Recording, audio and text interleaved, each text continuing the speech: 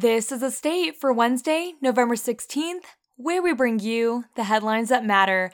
I'm Rachel Fulton. For our first headline of the day, focusing on culture, for the first time in 2 years, MSU hosted its annual Global Festival at the Union, a long-standing tradition at MSU that serves as an educational celebration or different countries and cultures from around the world. The festival is free to anyone in the community who wants to learn about cultures that differ from their own. The event was complete with live performances of singing, dancing, traditional dance, and martial arts. This year's festival featured cultural exhibits from 18 different countries, including Bangladesh, El Salvador, India, Iran, and Norway. Along with the exhibits and cultural performances, the festival also includes a gift shop with items from around the world, the proceeds from which fund scholarships for international students. International Students Association representative for the Associated Students of Michigan State University, Ishwari Kapil, said that the festival is an opportunity to help international students feel a sense of community. Probably the best part is just having the festival again and seeing that people are still interested and excited and connecting in this way, Communications and Community Outreach Coordinator for the Office of International Students and Scholars, Joy Shantz, said. We weren't sure what turnout would be like since it hasn't happened in a long time, but we are really pleased the communities obviously come out to support our international students.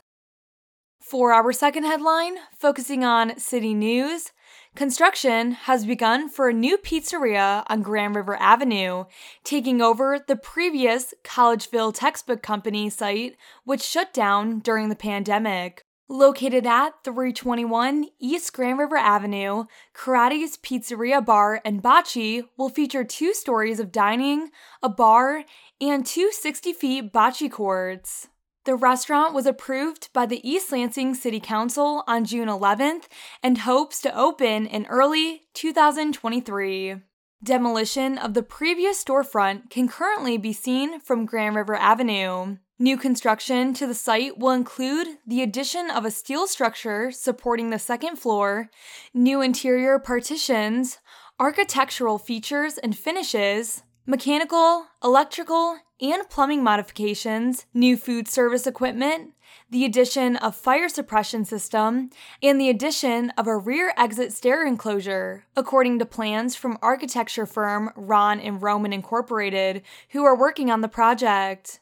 In the plans presented to City Council, the restaurant applied for an entertainment and dance and liquor license. They plan to be open 11 a.m. to 10 p.m. Monday to Thursday, noon to 10 p.m. on Sunday, and 10 a.m. to midnight on Fridays and Saturdays. Approval was granted under conditions that no one under 21 would be allowed into the restaurant without a guardian after 11 p.m., and the capacity be set at 290 persons, with seating limited to 250 diners.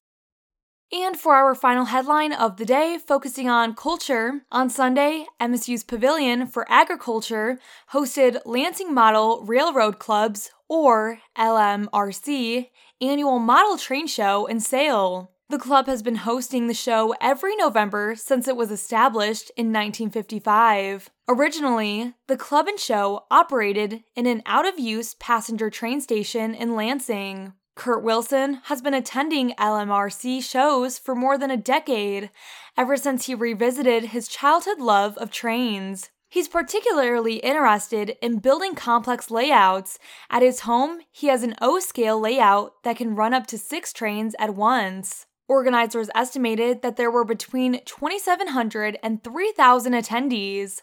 Most were either young children accompanied by parents or older hobbyists who, like Wilson, had rediscovered their love of model trains as they aged.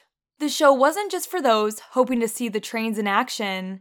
It was also a marketplace, with almost 200 dealers selling and trading model trains and scenery.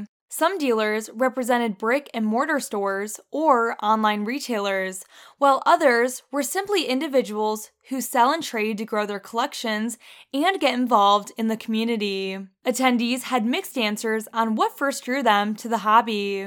Some found nostalgia in something they loved in childhood. Parents and family members said they were able to connect with children, and almost all were simply fascinated with the mechanics of a train. Before we end our episode, today's weather forecast is predicting cloudy with possible flurries or snow showers with a high of 39 and a low of 27. Thank you for joining us for The State, produced by the State News and Impact 89 FM. You can find us online at statenews.com and impact89fm.org. And we'll be back tomorrow with more.